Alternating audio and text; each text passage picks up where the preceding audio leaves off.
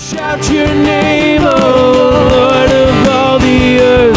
We shout your name, filling up the skies with endless praise, Yahweh, Yahweh.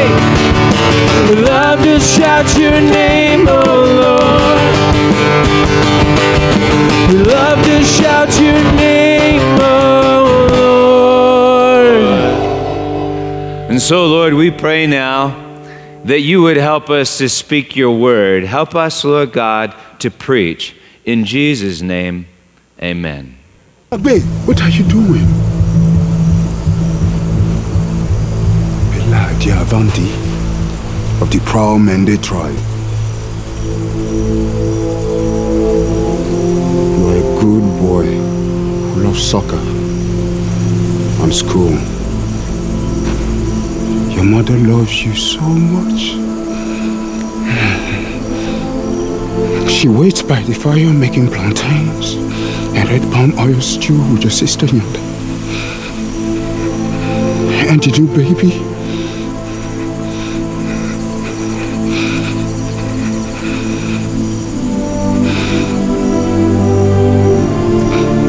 The cows wait for you. And Babu, the wild dog who wants no one but you. I know they made you do bad things. You're not a bad boy. I am your father, who loves you. And you will come home with me and be my son again.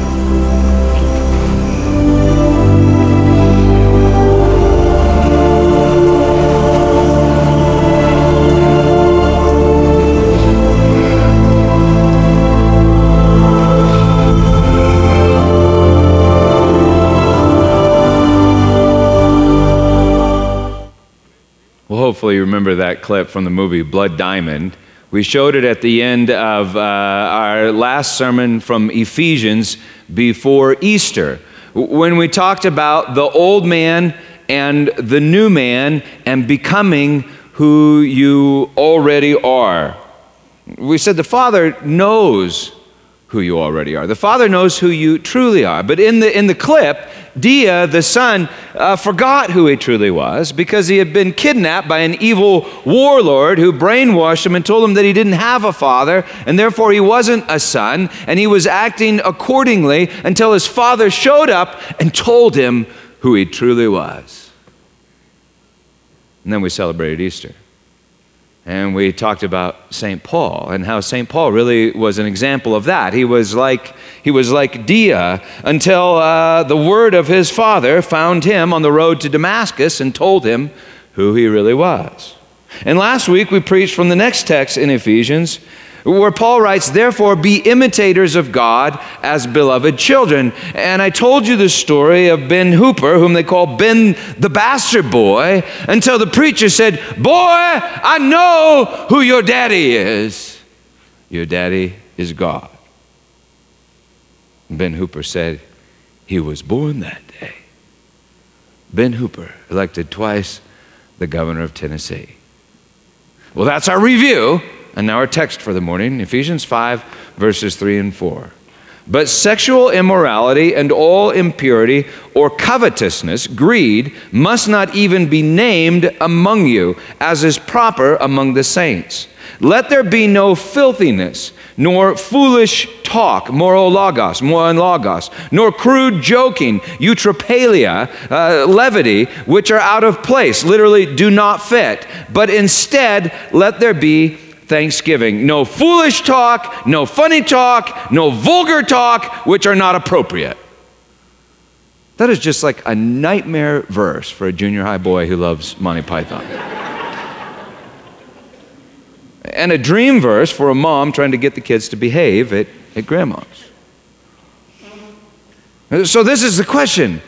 What is filthy talk? The Archbishop wants to sell this building outright to the Board of Education. What's going to happen to you? I'll be sent to the missions, Africa, Latin America, Korea. Forget it. $5,000, no problem. We'll have it for you in the morning. Let's go, Elwood. No, no! I will not take your filthy, stolen money. Well then, I guess you're really up shit creek. I beg your pardon, what did you say? I offered to help you. Mm-hmm. You refused to take our money. Mm-hmm. Then I said, I guess you're really up shit creek. Christ, Jake, take it easy, man. Elwood. Oh, Jesus Christ! Jesus Christ! Fuck you, bitch! Hey, Jesus Christ! Oh, you fat penguin! Fuck this noise, man!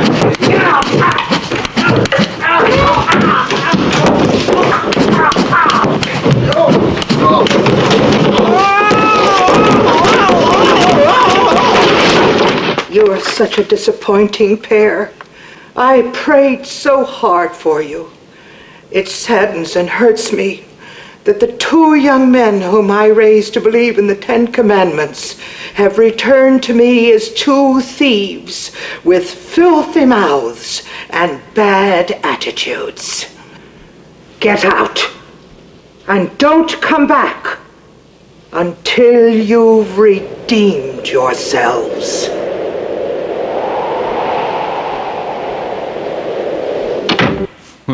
Well, when I was a kid, we had a list of words we could say and words that we couldn't say. I mean, the list wasn't published anywhere, but we all pretty much knew what the list was. Certain words were bad, certain words were good. So we could say poo-poo, for instance, but there was another word that at least seemed to me to mean the same thing that we could not say. We could fall on our bottom, but we could not fall on our butt. One of my earliest memories is going ice skating with my kindergarten friend Ray Hayes and his family. And I remember Ray fell on his bottom, and his mom started laughing, and she said, "Ray, did you hurt your butt?" And I remember 5 years old, I looked at her and I thought, "You're going to hell." Because you spoke one of the unspeakable words. Well, it does make sense that we would tell our children not to use certain words that are too powerful for them to handle, or perhaps words that are too tempting for them to handle. Years ago, I remember we had dinner with a family in our church. They had a son named Jimmy who used to love to play with my daughter, Elizabeth. We were driving home in the van. I remember it was absolutely quiet, and I had not provoked this in any way, but out of the blue, out of the silence, Elizabeth says, "Daddy?" "Yes." And she said, "Me and Jimmy didn't say but," which of course meant that they did say but probably wouldn't have said but if I wouldn't have made a law about not saying but. Elizabeth and Jimmy were tempted by the list of unspeakable words, by the law. And now something really was wrong with Elizabeth's speech, but it wasn't vocabulary. It was something far worse. And so I tried explaining to Coleman, her younger brother, a little later on, I tried explaining to Coleman one day that he could say but if it was a conjunction. But if it was a noun, and I explained all this to him, he couldn't say it. That night we're driving in the van again, and like usual, a fight breaks out in the back seat between Elizabeth and Coleman, and all of a sudden I hear Coleman yell at the top of his lungs, "Elizabeth, you butthead!" And then it got totally silent in the van, because someone had spoken an unspeakable word. And then out of the silence, I hear Coleman in a panic say, Dad, it was a conjunction! It was a conjunction!" Well, according to Paul, what is it that makes bad talk bad? Is it a list of words that our society judges to be bad, like a certain word or words that describe poop, for instance. As we saw just a few weeks ago when St. Paul was describing his former religious life as a Pharisee in Philippians chapter 3, he searched to find the most vulgar word he could possibly find. As to the law of Pharisee, as to righteousness under the law, blameless, I consider it all scubala, that I may gain Christ. You know, some ancient scribes wouldn't even copy that word. And most folks today still won't even translate it. There's an obvious translation for that word, and it's not refuse. Jacob and Elwood Blues know what it is. Well, maybe the thing that makes bad talk bad isn't poop, but, well, like sex. Well, have you ever read the Song of Solomon in the Bible? I say, I will climb the palm tree and lay hold of its fruit, etc., etc., etc. But it's not just the Song of Solomon. It's the whole Bible. It gets translated out a lot, but words like seed, sperma, fruit, covenant, communion, knowledge, to know. I mean, they're all deeply sexual terms and biblical terms. In other words, the Bible is not prudish. So maybe it's not sexual words, but words describing sexual immorality. Paul just wrote, let not porneia, that's fornication, let not porneia even be named among you. And yet technically he just named it, didn't he? Among them in the Bible. So Paul must be talking about something more than a vocabulary list or descriptions of sexual sin, for if not, we sure couldn't tell the story of David and Bathsheba, could we? In fact, you couldn't really even read most of your Bible, most of the Old Testament at least. Listen to God speaking of Jerusalem through Ezekiel. She played the whore in Egypt and lusted after her paramours there, whose members were like those of donkeys and whose issue was like that of a horse. I'm thinking that's fairly descriptive in the original language. Vulgar words describing vulgar things.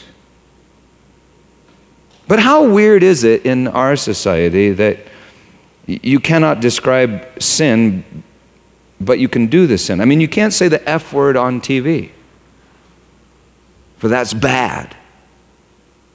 But on every sitcom, they do the F word and describe it as good. What is that? Well, anyway, maybe the thing that makes bad talk bad isn't a list of potty words, sex words, or vulgar words. What about swear words? Years ago, this little boy, and Andy Mott, but was part of our church. His mom told me this story. He was driving up I-70 with his friend's family, and they were close to the building, and he said to his friend, "Hey, how come you guys never come to our church?" And this little friend said, "Well, I don't think we should go to your church because they say swear words at your church." And Andy said, "Well, what do you mean?" And the little boy said, "Well, they say like God and Jesus all the time." Unfortunately, the mother overheard the conversation, told Andy's mom, who told me, "You worried about swear words, God and Jesus?" To swear, is to take an oath.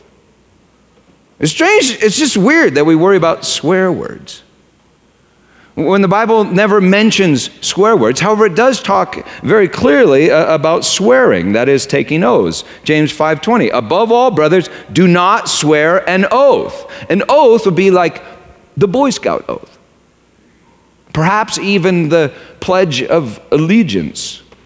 You see, an oath forms a covenant. And we are to honor no covenant except for the covenant that God made for us at the cross. Even our marriage covenant is to be an extension of that covenant. This is wild to think about, but in Boy Scouts, I was required to swear an oath to obey God. And yet I broke the oath even as I swore it because God commands me never to swear an oath. I mean, that is just weird. Well, if it's not swear words that make bad talk bad, maybe it's cuss words, curse words. I really used to worry about my Grandpa Ralph, because he used this phrase, God damn, like all the time. But when I got older and I began to understand what the phrase meant, I thought, well, maybe Grandpa's not going to hell, but his farm equipment is.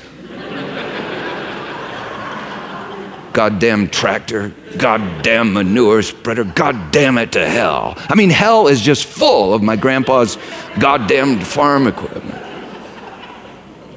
In Scripture, God damns various things.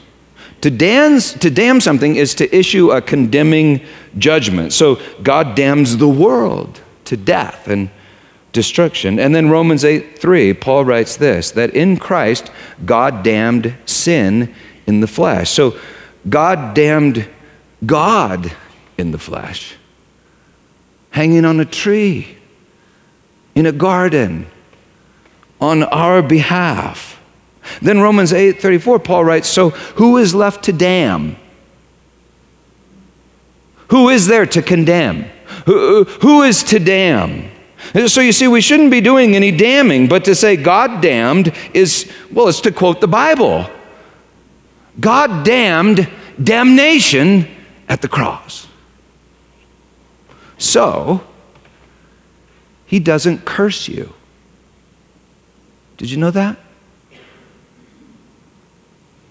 But you probably curse you. I've dealt with a lot of demonic crap over the years, and let me tell you where demons get their power. They get their power from secret oaths and from curses, statements like this: I hate myself. I will always be a failure. I'm worthless. I'm unwanted. I'm a mistake. That's a curse. So I renounce it. Or I will never forgive her. By God, I'll never forgive myself. That's an oath. So I renounce it. If you've sworn oaths or spoken curses, renounce them in Jesus' name. For you see, with those oaths and those curses, you feed the devil, the accuser. Yet the devil and his demons, well, they don't seem to derive much power from violations of vocabulary lists. So why do we come up with vocabulary lists? Why are we so interested in making more laws? Why do we come up with lists? Well, isn't it a convenient way to judge?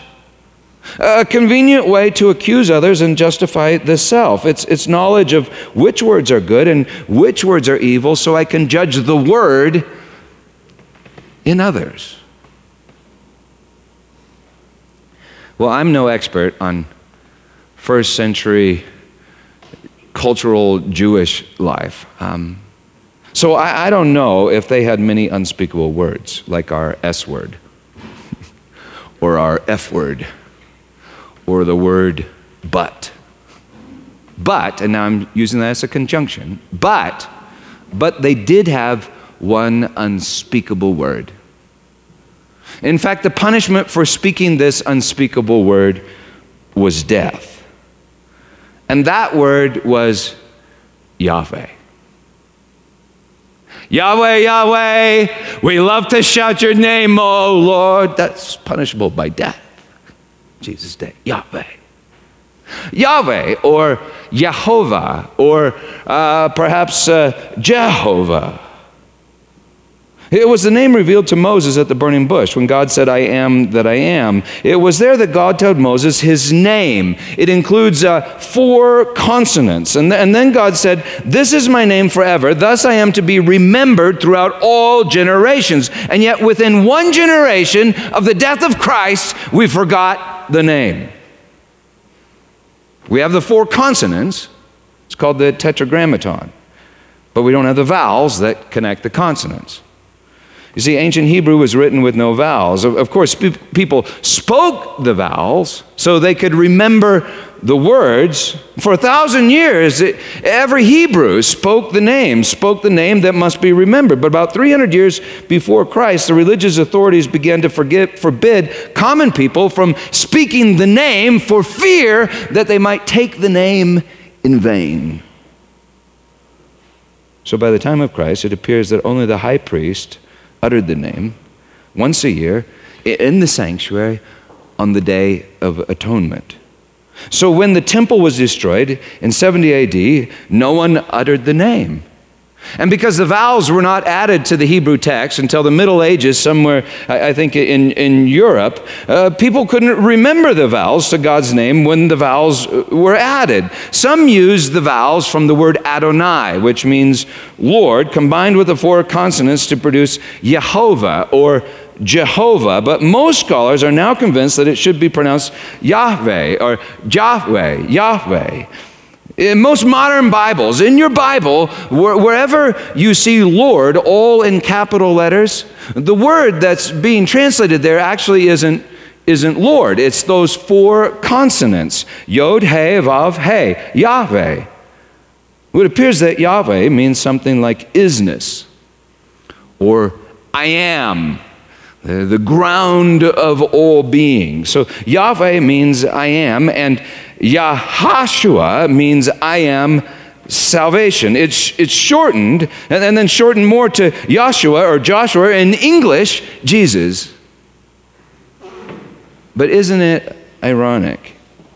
By the time of Jesus, the religious leaders were so concerned about saving people from God, or saving God from people who spoke his name in vain, who took his name in vain, that they outlawed taking his name at all. Joel prophesied, whoever calls on the name of Yahweh shall be saved. But in Jesus' day, it was against the law to call on the name. Yet on Pentecost, Peter quotes Joel and reveals that people are calling on the name. They're calling Yahashua, Yahshua, Jesus. Peter preached, there is no other name under heaven by which a man must be saved. Yahshua, Yahweh, is salvation. What does it mean to take the Lord's name in vain? Isn't it to use God's name for your own vain purposes? Like condemning others and justifying yourself? Saying, God says this, God says that. God says I'm good and you're bad.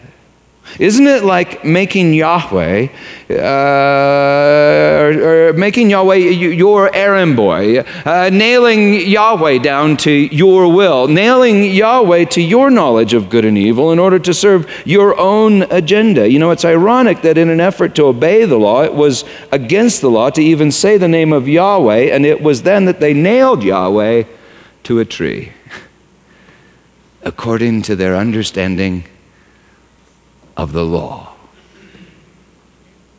You have been found guilty by the elders of the town of uttering the name of our Lord, and so as a blasphemer, you are to be stoned to death. Look, I'd had a lovely supper, and all I said to my wife was that piece of halibut was good enough for Jehovah. Blasphemy! He said it again! By virtue of the authority vested in me. Oh, lay off, we haven't started yet. Come on! Who threw that? Who threw that stone? Come on!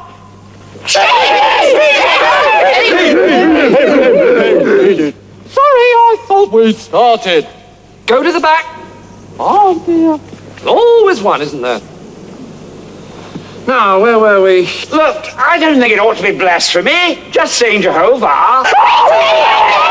You're only making it worse for yourself. Making it worse? How could it be worse? Jehovah, Jehovah, Jehovah. I'm warning you, if you say Jehovah once more. Right, who threw that?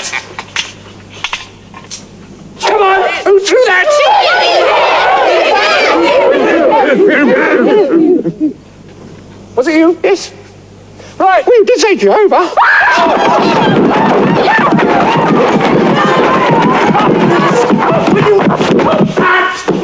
Comment!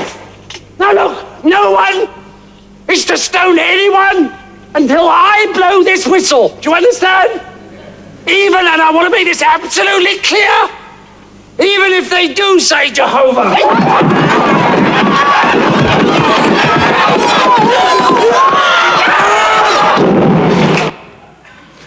And everybody dies.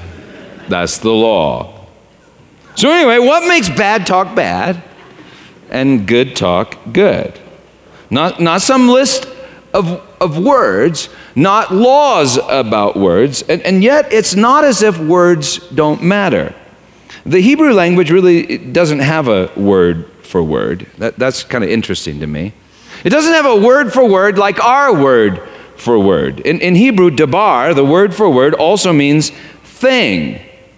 You see, in the Hebrew, a word isn't like a particular sound in the air. Sometimes in the Old Testament, the word of Yahweh would come to people, and the word would look like a man. A man would come to them. In Greek, logos, the word for word, also means meaning or reason or logic. It wasn't just a sound in the air. You know, in the beginning, God spoke a word into the void, and everything that's anything was created. Well, what makes good talk good? What is it? Well, I think Paul has been telling us all along. Ephesians chapter 4, verse 22. You remember that Paul wrote, "Put off your old man," and verse 24, "Put on the new man, created after the likeness of God in true righteousness and holiness. Therefore, having put away the false, let each one of you speak the truth with his neighbor, for we are members one of another." Speak the truth. What's the truth? Or more accurately, who is the truth? Verse 29. "Let no corrupting talk, logos sapros, rotten logos, come out of your mouths, but only such as is good for building up as needed, that it may give grace to those who hear." Verse 31. "Let all bitterness and wrath and anger and clamor and slander be put off, be put away from you, along with all malice." You see, that's not a list of bad words. That's a list of rotten reasons for speaking them. Slander, gossip, clamor, anger, wrath, bitterness, all rotten logos. That's dead logos, like logos that's been murdered or crucified. Verse 32. "Be kind to one another, tender-hearted, forgiving one another as God in Christ forgave you. Therefore, be imitators of God as beloved children." Children, walk this way. Talk this way. How does your Father Yahweh talk? What's the word he speaks? "And walk in love as Christ loved us and gave himself up for us, a fragrant offering and sacrifice to God."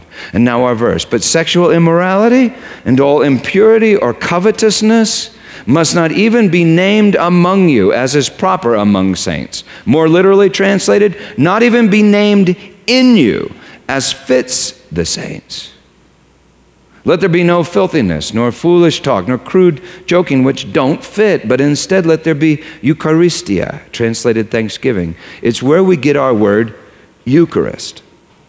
"For you may be sure of this, that everyone who is sexually immoral or impure or who is covetous, that is an idolater, has no inheritance in the kingdom of Christ and God." As we preached last time, they're not claiming their inheritance.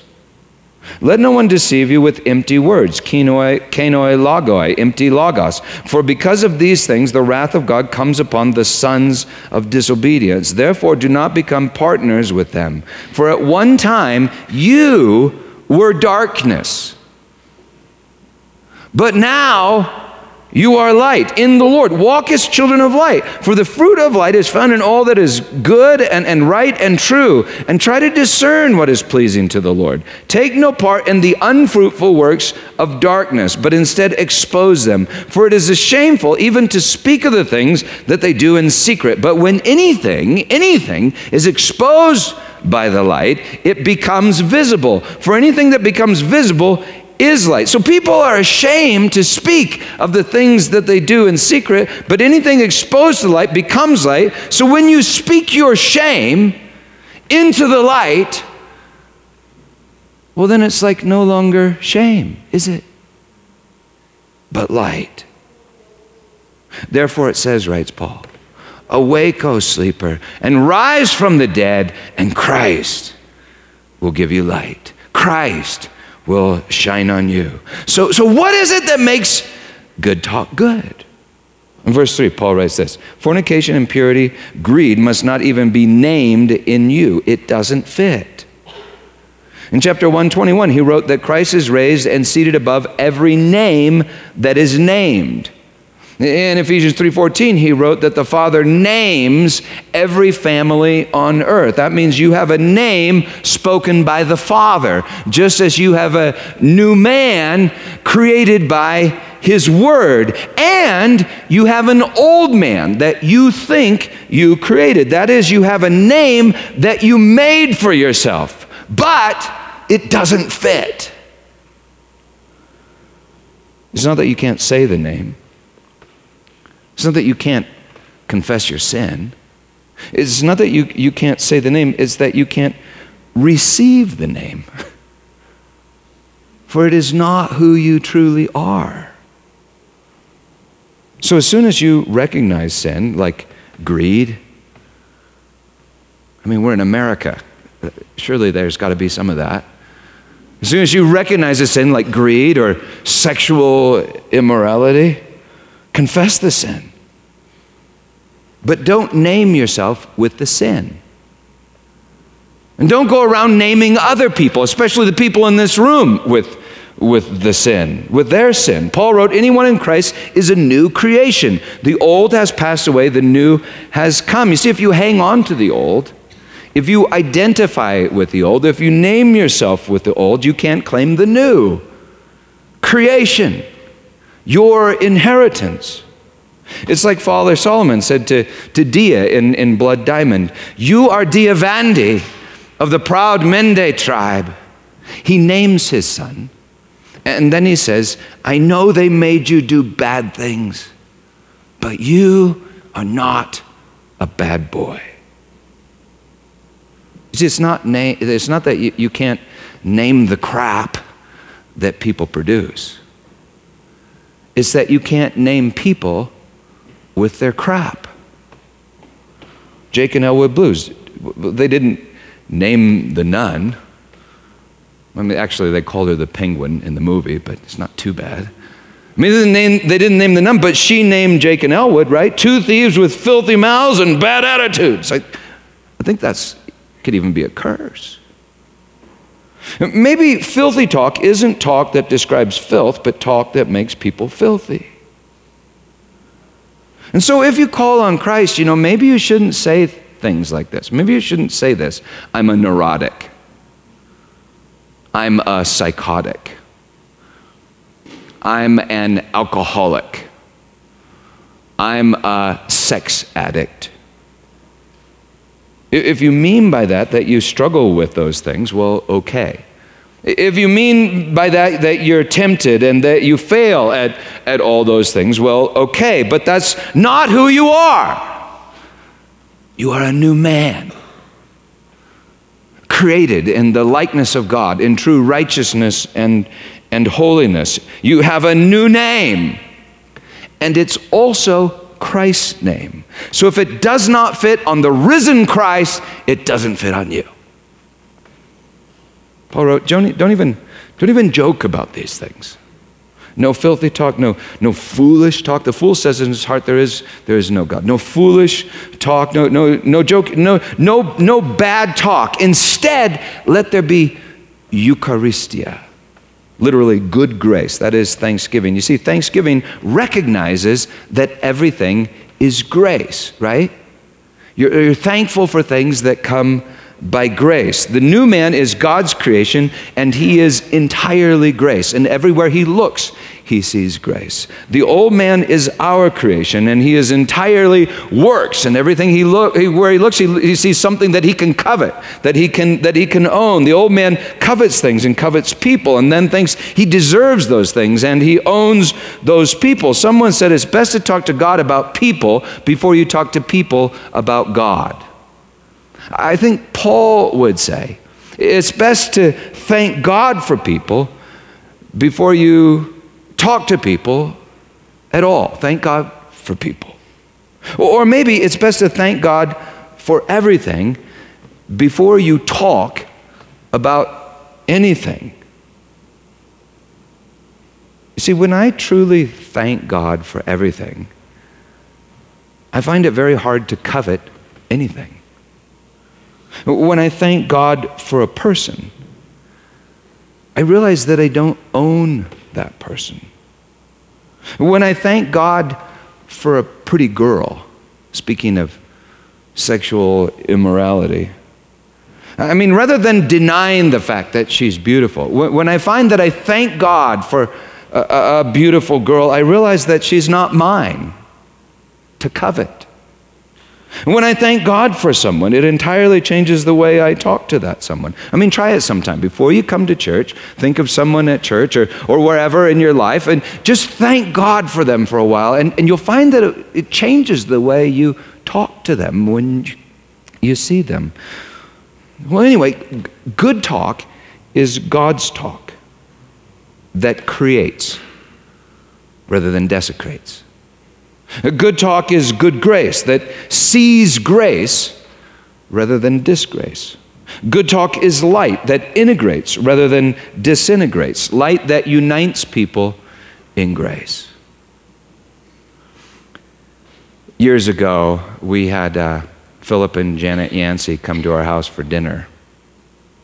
At the time, Philip was like my favorite living author. So I was pretty stressed about this. And so I got all the kids together and I sat them down and we reviewed the list of unspeakable words. Butt and booger. And we reviewed the list of untellable stories. Could not tell how the story of when Elizabeth was 2 and she came in, found my beer, and drank it, walked in the wall and fell over. Or the story of how Coleman called Elizabeth a butthead in the van and said it was a conjunction. Couldn't tell those stories. Well, the Yanceys came over and it was nice, but everybody was incredibly stiff and disconnected until Janet said something. And I remember Becky laughed.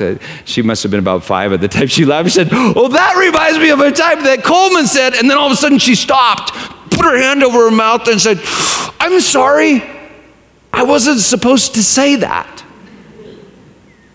And Janet looked at Becky and said, "Becky, what do you mean you weren't supposed to say that?"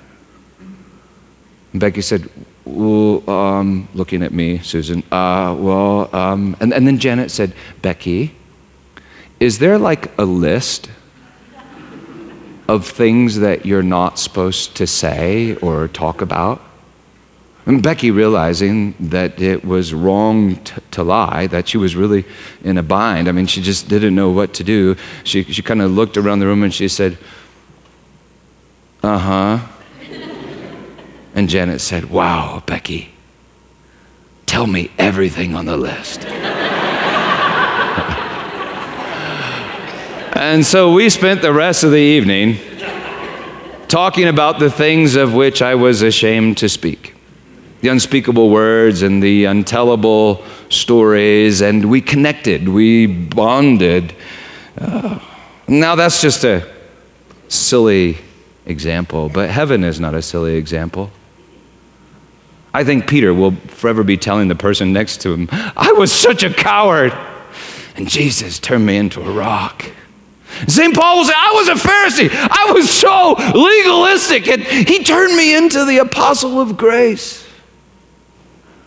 Our dinner is a silly example, but St. Paul is not. He wrote this: I will all the more gladly boast of my weaknesses, that the power of Christ may rest upon me. For the Lord said to me, my grace is sufficient for you. My power is made perfect in weakness. You see, his weakness displays the glory of God, which is grace. That dinner is a silly example, but church is not a silly example. In other words, we are commanded to confess our sins one to another. That means to expose them to the light. We feel shame when we speak of those things that we've done in secret, but once confessed, they become light, and light is grace that brings people together. You know, when King David confessed his sin with Bathsheba,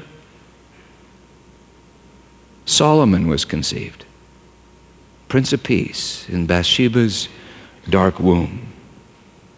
When we confess our shame, Christ is born in our place of shame. He is God's word of grace that makes us who we forever are. Who we forever are. In other words, when we confess our darkness, God says, let there be light. And he speaks light into our darkness. Paul wrote, once you were darkness, and now you are light in the Lord. I have a friend that had an incredible experience in prayer. The Lord showed her how she thought that she was a mistake and that she was unwanted, largely because of curses really spoken over her by her mother and her siblings. Well, the Lord showed her in a vision this dark orb, which was the place where she was to be made. She called it an egg. And then the Lord showed her his spirit, which touched the darkness, turning it to light, like seed implanted in a womb, like a word spoken into the void. Then, you see, in the place that she felt unwanted, she realized that she was entirely wanted. In the place that she thought she was a mistake, she realized that she was the very purpose of Yahweh. She wrote this to me: as he created the world, he created each one of us. In 2 Corinthians, Paul wrote this: it is the God who said, let light shine out of darkness. Once you were darkness. The God who said, let light shine out of darkness, who is shown in our hearts, giving the light of the knowledge of the glory of God in the face of Christ. And here Paul writes this: at one time you were darkness, but now you are light in the Lord. Walk as children of light, as if the light were like a seed and this world were like a dark womb. The fruit of light is found in all that is good and right and true, as if the light impregnates our old man, giving birth to the new man, as if the light were alive. Well, in the beginning, God spoke his word into the darkness, and God is light. And his word is the light of the world. His word is light. His word is life. His word is truth. His word is grace. His word creates all things. His word creates us and names us. His word is Jesus. And you see, by the grace of God, you can speak that word. Like Father Solomon spoke it to his son Dia. Like the preacher spoke it to Ben the Basser boy. Like God the Father spoke it to Saul of Tarsus. Like Jesus spoke himself to Saul of Tarsus, creating St. Paul. When you speak that word into another person, you are used by God to create that person in his image, while you yourself are created in the image of your Creator, who creates with a word, and the word is Jesus. Jesus is what makes good talk good. And in absence of Jesus, no matter what language you're speaking, no matter what vocabulary you're speaking, in absence of Jesus is what makes bad talk bad. Rotten logos, empty logos, foolish logos, dead logos, but the risen logos, Jesus, is what makes good talk good. Jesus is the good. Jesus is the word. Jesus is the way. The way your Father talks. But Jesus is not a word you can control. He must control you. Jesus is not a word that you can judge. Jesus is the judgment. Jesus is not simply J-E-S-U-S on some t-shirt somewhere. Jesus is not simply a particular vibration in the atmosphere. Jesus is the meaning of all things, and Jesus is a person. Our old man desires to turn Jesus into a list of rules called the law that we can use, like knowledge nailed to a tree. But Jesus is a life-giving spirit, writes Paul, that knows us and so creates us and creates through us, that loves us and so loves through us. So what makes good talk good is knowing Jesus. Paul wrote, "Let there be no filthiness or foolish talk or coarse jesting which do not fit, but instead let there be Eucharist." And so on the night that Jesus was betrayed by us, he took bread and he broke it, saying, "This is my body given to you. Take and eat and do this in remembrance of me." And in the same way, after supper and having given thanks, he said, "This cup is the new covenant, an eternal covenant in my blood, poured out for the forgiveness of sins. Drink of it, all of you, and do it in remembrance of me." This is the way God the Father talks. Talk this way. And then you will not only utter the name of God, you will speak the word that is God. You'll talk the way, the Word. In the beginning was the Word, and the Word was with God, and the Word was God.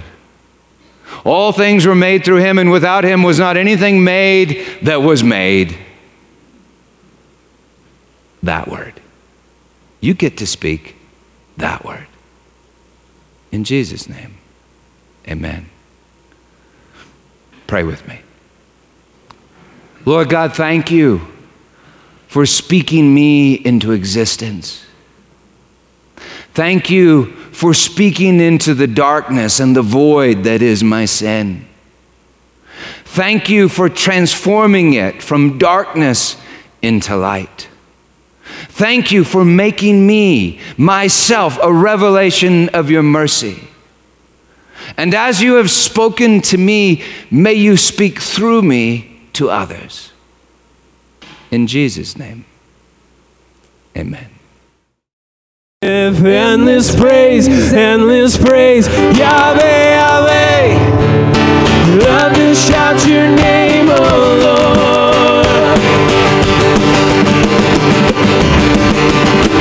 Lord of all the earth, we shout your name, filling up the skies with endless praise, Yahweh, Yahweh.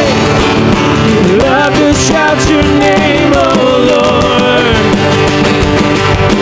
Love to shout your name, oh Lord.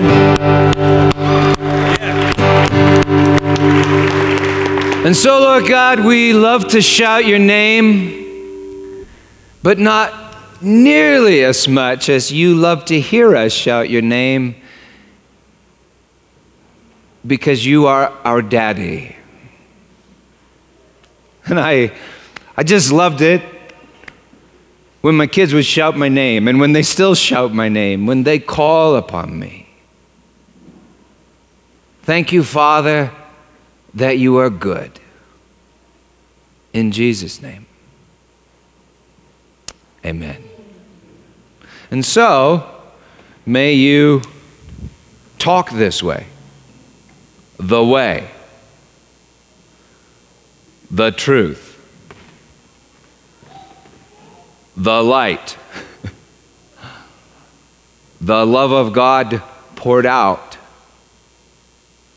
May you imitate your Father as beloved children. You say, well, how do I do that? Well, you know, he's spoken to you his word. And his word said to you, I will never leave you nor forsake you. That means wherever you are, his word is with you. And you know, Paul didn't say just pray in the morning, pray at night, and brush your teeth. He said pray constantly. That means wherever you are, be cognizant of the fact that Jesus is right there with you. And you see, when you live that way, when you live in communion with him, constantly aware of him, well, I think you will speak what you're supposed to speak. And your talk will be good talk, for he will inhabit your talk. In Jesus' name, believe the gospel and speak the gospel everywhere, always. Amen.